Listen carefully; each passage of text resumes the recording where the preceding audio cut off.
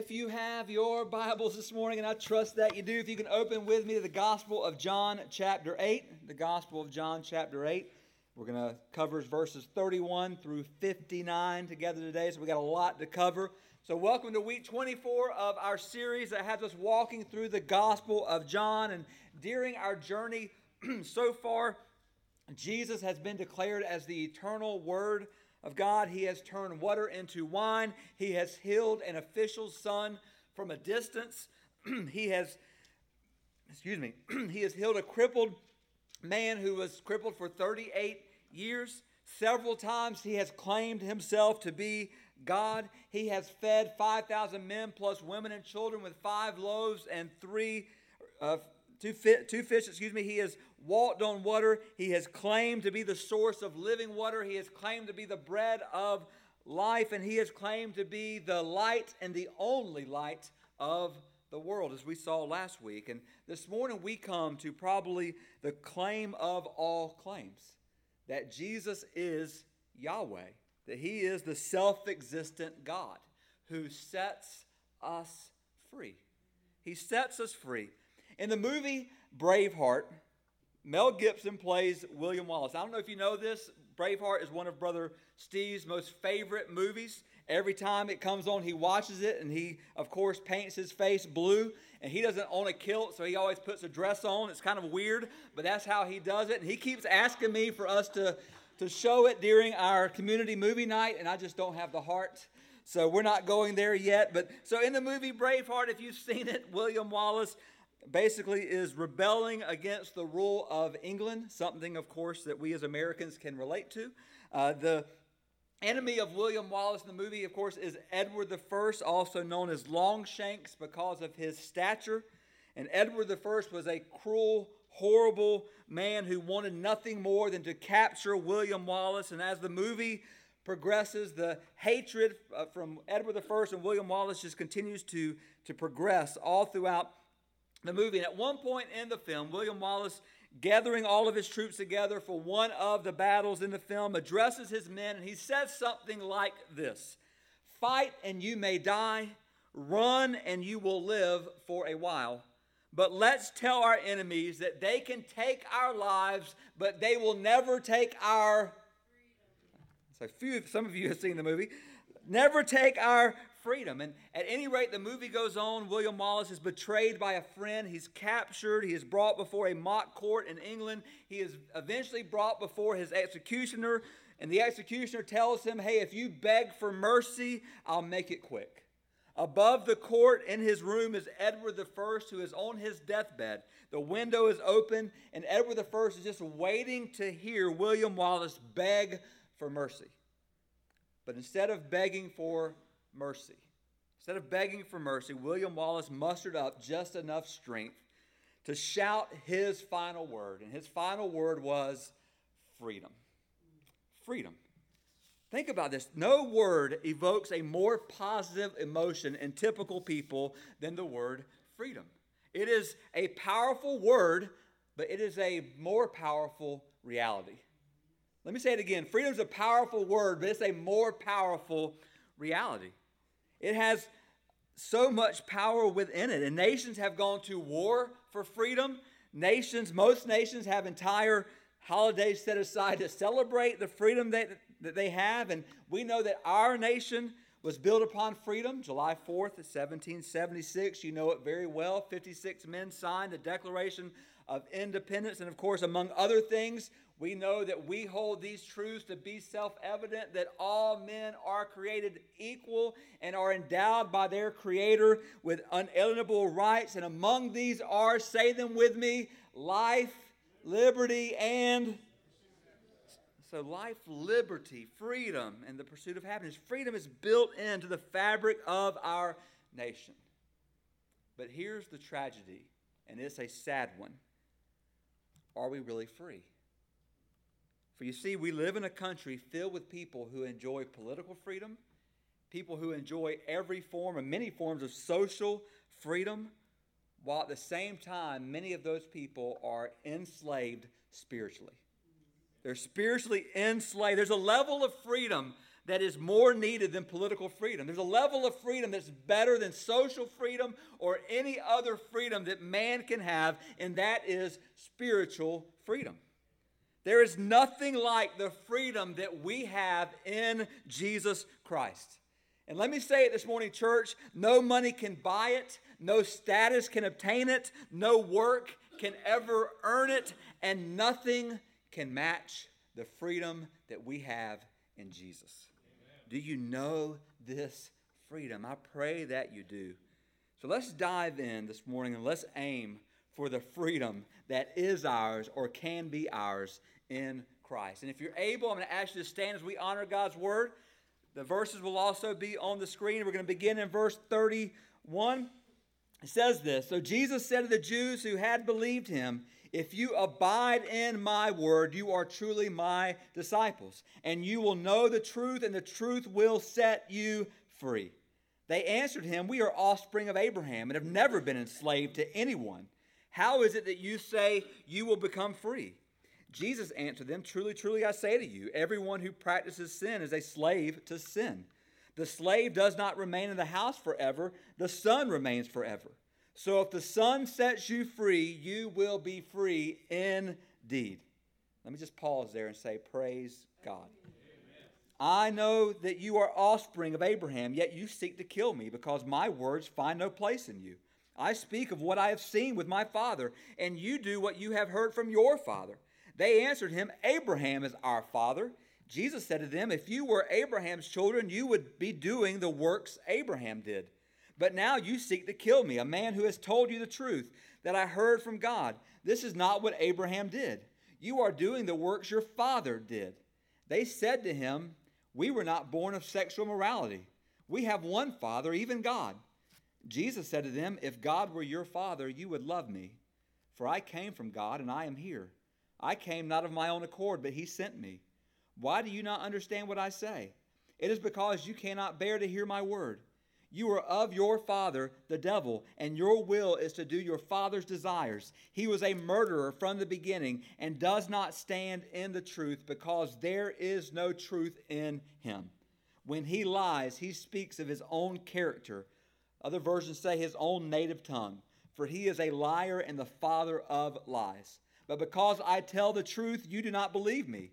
Which one of you convicts me of sin? If I tell the truth, why do you not believe me? Whoever is of God hears the words of God. The reason why you do not hear them is that you are not of God." The Jews answered him, "Are we not right in saying that you are a Samaritan and have a demon?" Jesus answered, "I do not have a demon, but I honor my Father, and you dishonor me. Yet I do not seek my own glory. There is one who seeks it, and he is the judge. Truly, truly, I say to you, if anyone keeps my word, he will never see death." The Jews said to him, "Now we know that you have a demon. Abraham died, as did the prophets. Yet you say, if anyone keeps my word, he will never taste death. Are you greater than our father Abraham, who died? And the prophets died. Who do you make yourself out to be?" I'm glad they asked this question. Jesus answered, "If I glorify myself, my glory is nothing. It is my Father who glorifies me, of whom you say he is our God. But you have not known him. I know him. If I were to say that I do not know him, I would be a liar like you. But I do know him, and I keep his word. Your father Abraham rejoiced that he would see my day. He saw it and was glad." So the Jews said, "You are not yet 50 years old, and have you seen Abraham?" And Jesus said to them, "Truly, truly, I say to you, before Abraham was, I am." Amen. And they picked up stones to throw at him, but Jesus hid himself and went out of the temple. Let's pray. Father, today we come to your word and we proclaim again, Lord, your word is living, it's powerful, it's holy. Lord, just speak to our hearts and lives today by your word through your Spirit. Open our eyes that may we see wonderful things from your word. Have your way. In Jesus' name, amen. And you may be seated. I want you to think about freedom and what we just read. And then I want you to think about this. As soon as the Nazis took power, they developed concentration camps. In 1936, the Sachsenhausen concentration camp was opened near Berlin as a labor camp, not necessarily as a extermination camp in their view. Yet within a 9-year period, about 40,000 of the 200,000 prisoners died in Sachsenhausen. Initially, most of those in prison were political opponents, but thousands of gypsies, Jews, and others were eventually sent there. On the gates of this prison was a sign that read, "Work makes you free." Work makes you free. Of course, this was more than a work camp. Mass murder was perpetrated in gas chambers, through hangings and firing squads. In the infirmary, hear this, there were fatal medicines tested on inmates which poisoned them. For example, Jewish children had straw sewn into their skin to observe the effects that gangrene had on German troops who were basically experiencing life in the trenches. Outside, prisoners of war were forced to march for 30 miles a day at gunpoint over different surfaces to test the longevity of German boots. Although the Nazis told their prisoners, "Work will set you free," in truth, millions of forced laborers were worked to death. And think about this. Why did the Nazis choose that phrase, "Work makes you free," to put on the gates of that prison? And I think every other prison in Germany had those words on them. Why those words? And what we learn is that this was the Nazis' flagrant attempt to rewrite and change the words of Jesus in John 8. And here is the sad and damning reality for us this morning. Not only were prisoners deceived by the false hope of the concentration camps all over Germany, in which they were led to believe that if they worked hard, they would be given freedom. Not only that, but people are still being deceived by those words all over our world. Work hard and you'll be free. Brothers and sisters, it was a lie then and it's a lie now. It is a lie. And think about this. Again, this conversation is taking place at the end of what's called the Feast of Booths, where the Israelites are celebrating God's freedom from Egypt. And in this moment, a better freedom than life outside of Egypt is being offered. It's a freedom inside of Jesus. And that freedom is being offered to these in this moment. So what I want to do this morning, I want to unpack 3 truths together today. And I wish we had more time because there would be way more truths. But here's the 3 that we have this morning. First of all, there is a truth that frees us. There is truth that frees us. Listen to what Jesus says in verse 31. "If you abide in my word, you are truly my disciples." Now, John loves that word abide. In fact, throughout the whole New Testament, the word abide appears 34 times. Well, the word abide comes from John's pen 31 of those 34 times, meaning that John only left 3 other abides for the other writers. He wanted them all for himself. And here we are told that a true disciple is one who abides in the words of Christ. That word abide means to make your home in, to endure in, to continue in. So John is saying, Jesus is saying here, if my disciples make their home in my words, continue in my words. But what does that mean? It's difficult to abide in information. It's hard to have a personal relationship with words, but you can have a personal relationship with a person. And let me just say this, the greatest evidence that we are children of God is not a one-time public profession. The greatest evidence that we are children of God is an enduring obedience to Jesus Christ. That is the greatest evidence of our faith, an enduring obedience to Jesus Christ. And what Jesus is saying is this, genuine freedom comes from submission to my word. Just follow with me here. Picture a train going along a railroad track. The track is made to carry the many tons of steel that make up the train. But what if a train just decided that it wanted to be free from the tracks? And the train just said, this track is too confining for me. I want to be free from the narrowness and from the constraints of this track. If this train could somehow jump these tracks, what would happen? It would immediately crash and probably burn. Jump the track, wreck the train. And so it is with our lives. So it is with our lives. When we violate the instruction in God's word, and when we command to do whatever we want, however we want, wherever we want, whenever we want, it won't be long before we crash and burn. Just like the train, we jump the track, we wreck our lives. Therefore, we're abiding in his word. And look at verse 32. And you will know the truth, and the truth will set you free. The truth will set you free. Now, that is a foreign concept to our postmodern society. In our day and age, a search for absolute truth has been abandoned. In our postmodern society, they are absolutely certain that there is nothing absolutely certain. I mean, it's insane the matter of ignorance that has taken place, that has flooded in. My father used to always say from this pulpit, he used to always say, one day our world will be so open-minded its brains will fall out. And is that not what we see today? I mean, it's so open-minded, there's no brains whatsoever. Yet according to Jesus, this truth has the power to set a person free. This truth has a power to change someone from a slave into a son. And immediately, these religious leaders that are hearing Jesus deny that they had ever been slaves. Think about this. Not only were they ignoring their need for freedom, they're also rewriting their own history in this moment. They're saying there's never been a time where we've been slaves.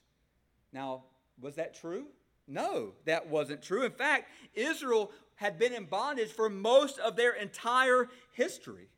They were slaves in Egypt. They were slaves to Assyria. They were slaves in Babylon. They were slaves to the Medes and the Persians. And at the time of Jesus saying these words, they were slaves to the Romans. So they're denying the reality of their own lives. Yet think about this. Yet here, Jesus isn't speaking about slavery to Rome. He's speaking about slavery to sin. In our own or on our own, apart from Christ, we are more enslaved than we know, deceived by sin. We won't deeply desire freedom until we recognize how enslaved we are. We won't desire freedom until we realize how enslaved we are to sin. One of the best illustrations of the power of sin that I found throughout this week came from Paul Harvey. You know Paul Harvey, the rest of the story, Paul Harvey. Well, he had a great illustration about an Eskimo killing a wolf. And here's his words. First, the Eskimo coats his knife blade with animal blood and allows it to freeze. Then he adds another layer of blood, and then another and another until the blade is completely concealed by the frozen blood. Next, the hunter fixes his knife in the ground with the blade up. When a wolf follows his sensitive nose to the source of the scent and he discovers the bait, he licks it, tasting the blood. He begins to lick faster, more and more vigorously, lapping the blade until the keen edge is bare. Feverishly now, harder and harder, the wolf licks the blade in the Arctic night. So great becomes his craving for blood that the wolf doesn't notice the razor-sharp sting of the naked blade on his own tongue, and that his thirst in this moment is being satisfied by his own warm blood. His carnivorous appetite just craves more and more until the dawn finds him dead in the snow. And brothers and sisters, sin is just like that. It tastes good. It's pleasurable for a season. There's an allure to it, but its grip soon becomes tighter and tighter and tighter until it completely destroys us. The worst way to live is under the grip of sin. It's the worst way for us to live. And then Jesus says this in verse 35, the slave does not remain in the house forever, the son remains forever. And I want you to think here and do your own study, but go back and look and study the life of Ishmael, Abraham's son, by a slave woman, and Isaac, Abraham's son of promise, by Sarah. One left, one remained. This is what Jesus is alluding to, but also this. Satan treats his own as slaves. Jesus treats his own as sons. It's the complete difference of how we are treated. And then look at verse 36. So if the Son sets you free, you will be free indeed. You'll be free indeed. And let me just hit a little hard this morning. Jesus didn't come to this earth and die for your negativity. He didn't come to this earth and die for your feelings. He didn't come to this earth and die for your low self-esteem. He didn't come to this earth and die for your poverty or your hurts or your pains. Is he concerned about those things? Absolutely. He cares. But that's not why he came. He came to lay down his life, to shed his blood for our sin. For our sin. Listen, we all love the idea of being free to live the way we want to live, but Christ offers a much greater freedom. He offers a much greater freedom. It's a spiritual freedom from the power of Satan and from the condemnation of sin. And Jesus says the only way for us to be set free is to know the truth, to become his disciples by abiding in his word. Do we know this freedom? Do we know it? There is truth that frees us. But then secondly, there is an enemy that lies to us. There's an enemy that lies to us. So the conversation eventually led to Abraham, the father of their faith. And just look with me at verse 39 real quick. Verse 39, it says this. It says, they answered him, Abraham is our father. Jesus said to them, if you were Abraham's children, you would be doing the works that Abraham did. Well, what works did Abraham do? First of all, he believed God. He believed God. In Genesis 15 and 17, he believed God. But also in Genesis 18, Abraham, hear this, welcomed a heavenly messenger. Welcomed him. And Jesus is saying, you don't believe God, nor are you welcoming me.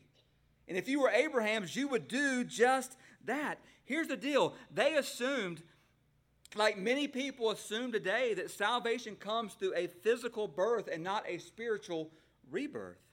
There's a very common thought process that takes place today, and it goes like this. Are you a Christian? Yes, I'm a Christian. Well, how do you know you're a Christian? Well, that's how I was raised. It's how I was raised, so therefore I'm a Christian. Listen, it's easy to think you're a Christian because your parents or grandparents are Christians, but that's not what saves you. How many of you have ever heard the name Aaron Burr? Aaron Burr. So Aaron Burr was the guy who shot Alexander Hamilton in a duel. He was charged with treason. But did you also know that Aaron Burr's grandfather was a man by the name of Jonathan Edwards? Jonathan Edwards was probably one of the greatest, not only intellects, but spiritual forces in America. He preached during the Great Awakening, and one of his sermons, Sinners in the Hands of an Angry God, is still studied to this day. And yet, his grandson was Aaron Burr. It doesn't matter who your parents, grandparents, or great-grandparents are. The question is, who are you? Who are you? Again, as we said a few weeks ago, God doesn't have any grandchildren. God only has children. God only has children. Every generation has to make and have their own relationship with Jesus Christ. According to Jesus here, there are really two fathers, either God or Satan. There are two families, the children of God or the children of the devil. There are two desires, either holiness or sin. There are two languages, truth or lies. There are two lifestyles, freedom or slavery. And there are two destinations and destinies here, life or death. And listen to what Jesus says in verse 44. He says, you are of your father, the devil. You're of your father, the devil. So they had just told Jesus, we're not of sexual morality like you are. So they were trying to claim, hey, we've heard about your mom. She wasn't married to your dad when you were born. We've heard about that. Sexual morality. We know about that. And Jesus says, you want to talk about fathers? We'll talk about fathers. I know your father. His name is the devil. That's who your father is. And these words indicate that Jesus was working off the premise, hear this, that Satan exists. Satan exists. Jesus was working off that premise. And then Jesus said this, and your will is to do your father's desires. Listen, by our sinful nature, apart from Christ, we are Satan's willing slaves in the kingdom of darkness. By our own nature, apart from Christ, we love darkness rather than we love light. And we want to do the desires of Satan. That's what sin is. Sin isn't just making a few bad choices. Sin is having a desire in our hearts to please the enemy of God. That's what sin is. And listen to how Jesus describes him. First of all, he was a murderer from the beginning. You know, we're not very far into the Bible before we find that out, right? That he's a murderer. You know, he shows up in the garden, and the first thing he does, of course, is he lies. More on that in a second. But the second thing he does is kill. Now, when Jesus says murder here, most people say, well, no, that's referring to Cain and Abel. No, that's referring to what Satan did through taking part in the fall of mankind, leading to all of our deaths. And so in one sense, Satan is a murderer leading to all of our deaths because of sin. We are born in sin, born spiritually dead. And then Jesus says this about Satan, and he does not stand in the truth because there is no truth in him. When he lies, he speaks out of his own character, for he is a liar and the father of lies. He's the father of all lies. In his book, The Fight, John White writes these words. He says, "You may not have realized you had a relationship with the devil at all unless you were fooling around with the occult. Yet, aware of it or not, his spirit was at work in your body unknown to you. He thought of himself as your master, but like credit rating agencies, he makes himself unobtrusive as possible. His greatest skill lay in giving you a feeling that you are your own master. That is his lie, that you are in control." That's the lie of the enemy, that we are in control. Hear this today, brothers and sisters. Satan's power is in the lie. His power is in the lie. He has no power over you except that you believe his lies, that you believe the things he says. You break his power when you begin to expose his lies and when you begin to run to truth. When you and I begin to run to truth, we break his power. So dealing with Satan is not ultimately about our power, it's about truth. But here's the amazing thing. The truth sets us free, and then if the Son sets us free, we're free indeed, and we can say as John later did, "He who is in me is greater than he who is in the world." The truth sets us free. So there is truth that frees us. There's an enemy that lies to us. And then lastly, number 3, there is a name that comforts us. There is a name that comforts us. And I want you to think about what's happening here. So Jesus is kind of sparring with these religious leaders. They begin to say, "Well, you're a Samaritan, and don't you have a demon?" And Jesus says, "No, I don't have a demon. I'm from God." And Jesus says, "Listen, if you believed in me, if you listened to my word, you wouldn't die." And they said, "Well, now we know that you're a demon because Abraham died. Who do you think you are? Are you greater than Abraham?" I love that because that's almost the same question that the woman at the well asked Jesus. "Are you greater than Jacob?" And they're saying here, "Are you greater than Abraham? Who do you think you are? Who are you making yourself out to be?" And Jesus says, "Abraham rejoiced to see my day, and he saw it." Now, there's no scripture that tells us that Abraham saw Jesus as far as in the New Testament picture of that, but what we know is Hebrews 11 says Abraham saw it all by faith. By faith, he saw it all. And then Jesus eventually says this, "Truly, truly, I say to you, before Abraham was, I am." Now, he didn't say this, "Before Abraham was, I was." He's not saying I'm over 2,000 years old. What he's saying is, I was before that, way before that, in the beginning as God. Just think about this picture of what's being said. And of course, we know that they understood him correctly because they picked up stones wanting to kill him. But think about your response to this name. In C.S. Lewis's The Chronicles of Narnia, I quote this so many times, but he describes the response as the children in the story, Peter, Susan, Edmund, and Lucy, all first hear about Aslan for the first time. This great lion, Christ figure in the stories. And when they first hear of Aslan from Mr. Beaver, This is how Lewis describes the response of their hearts. He says this: none of the children knew who Aslan was any more than you do. But the moment the beaver had spoken these words, everyone felt quite different. At the name of Aslan, each one of the children felt something jump in its inside. Edmund felt a sensation of mysterious horror. Peter felt suddenly brave and adventurous. Susan felt as if some delicious smell or some delightful strain of music had just floated by her. And Lucy got the feeling you have when you wake up in the morning and realize that it is the beginning of the holidays or the beginning of summer. What is your response to this amazing declaration before Abraham was, I am?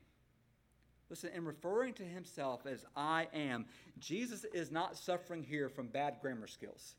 That's not what's happening here. He is taking upon himself the divine name of God, Yahweh. And he is saying to all those who are looking at him in the temple, he is saying, I'm God. I am God. I am the one who appeared to Moses in the wilderness. I read this devotional again this week, and it said this: I have long wondered why God would call himself by such a name. But slowly I am learning its significance.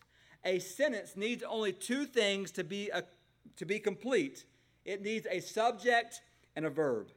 So when God says that he is I am, it conveys the concept that he is complete in himself. Hear this. He is the subject and he is the verb. And he is everything that we could possibly ever need. We have in him. So Jesus is making the connection for us here. There is no equivalent to him but him. If you place Jesus in an equation followed by an equal sign, you can't put anything else on the other side except for Jesus. You can't do it. Nothing there but God himself. I am means I am who I am. Not I am who you think I am. Not I am who you want me to be. But I am who I am. Or another way of saying this, don't miss it because there's comfort in this. Jesus is saying, I am whoever you need me to be. I am whoever you need me to be. I am. I am whoever you need me to be in every moment of your life. I am. And in this moment, God in Christ is not just declaring his existence, but a particular kind of existence. Meaning, the name Yahweh does not just speak of existence, it speaks of self-existence. Meaning, and I've said this many times before, that God does not depend on us for his existence. We depend on God for our existence. To put it a different way, if you and I all collectively were to shake our fist at God and say, God, we hope you die, God would keep living. But if God looked at us and said, drop dead, we'd all be dead. Doornail dead. We depend on him for our existence. But his existence, his character is determined by him, and praise God, it can't change. He is the same yesterday, today, and forever. Or we put it this way before, the difference between his being and ours is more than the difference between the sun and a single candle. It's more than the difference between the ocean and a raindrop. It's more than the difference between the universe and the room that we are sitting in this moment. All creation can pass away in a moment, but God necessarily exists forever. We are changing. He is not. He is the unchanging one. He is eternal. And for him to say I am means I am ever existing. Eternity past, eternity future. There was a time where we began, but not with him. He's always been. And there is so much summed up in those words, I am, that should bring us to our knees in worship. Oh, the comfort. Oh, the encouragement that comes as we hear our God say, I am. Let me say it this way, and I've said this before. To any who feel like you're in darkness, Jesus said, I am the light. To any who feel hunger pains from an unsatisfied life, Jesus said, I am the bread of life. I am the one who completely satisfies. To any who feel completely disconnected, Jesus says, I'm the vine. I am the vine. To all who feel lost, deceived, or lifeless, Jesus said, I am the way, the truth, and the life. To any who feel uncared for, Jesus said, I am the good shepherd. And we can say together, the Lord is my shepherd, therefore I shall not want. I shall not want ever. To those who are crushed by the consequences of sin, Jesus said, I am the resurrection and the life. Whoever believes in me, though he dies, yet he shall live. Listen, you might in this moment, I might in this moment feel so sinful, yet God is so abundantly gracious. You might feel weak in this moment, but God is forever strong. And whatever you're not getting from others, let me say this, He is. He is. And because He is, please hear this morning, because God is, we don't have to be. Oh, the comfort, oh, the encouragement and the pressure that takes off of us. He's God, therefore, you don't have to be. You don't have to be in control because He is in control. And there is freedom in that. There's comfort in that. Do you know it? Do you know it? Let me end today with the words of Martin Luther, the great Reformationist himself. He said this, either sin is with you, lying on your shoulders, or it is lying on Christ, the Lamb of God. Now, if it is lying on your back, you are lost. But if it is resting on Christ, you are free and you will be saved. Now choose what you want. Choose what you want. Do we choose freedom in Christ, or do we choose slavery apart from Him? Oh, today that we have chosen freedom, and oh, today that we would once again abide in Him. Abide in His words. I'm going to ask you to stand together this morning. We're going to call Brother Frank and the musicians forward as we enter this time of invitation and consecration, and let us pray together. Father, we thank you for your word. Jesus, we thank you for the freedom that is in you. The freedom that you give, Jesus, that if we know the truth, and the truth is a person, and that person is named Jesus, we can be free. If the Son sets us free, we're free indeed. May we know that freedom. May we walk in that freedom. May we live in that freedom. May we abide in you. May we not believe the lies of the enemy and allow him to continue to have power over us, but may we expose those lies by the truth, knowing that greater is he that's in us than he that is in the world. That if we resist the devil, he will flee from us, as your word says. Not because of our power, but Jesus, because of yours. Thank you for what we have in you, both now and forever. In Jesus' name we pray. Amen.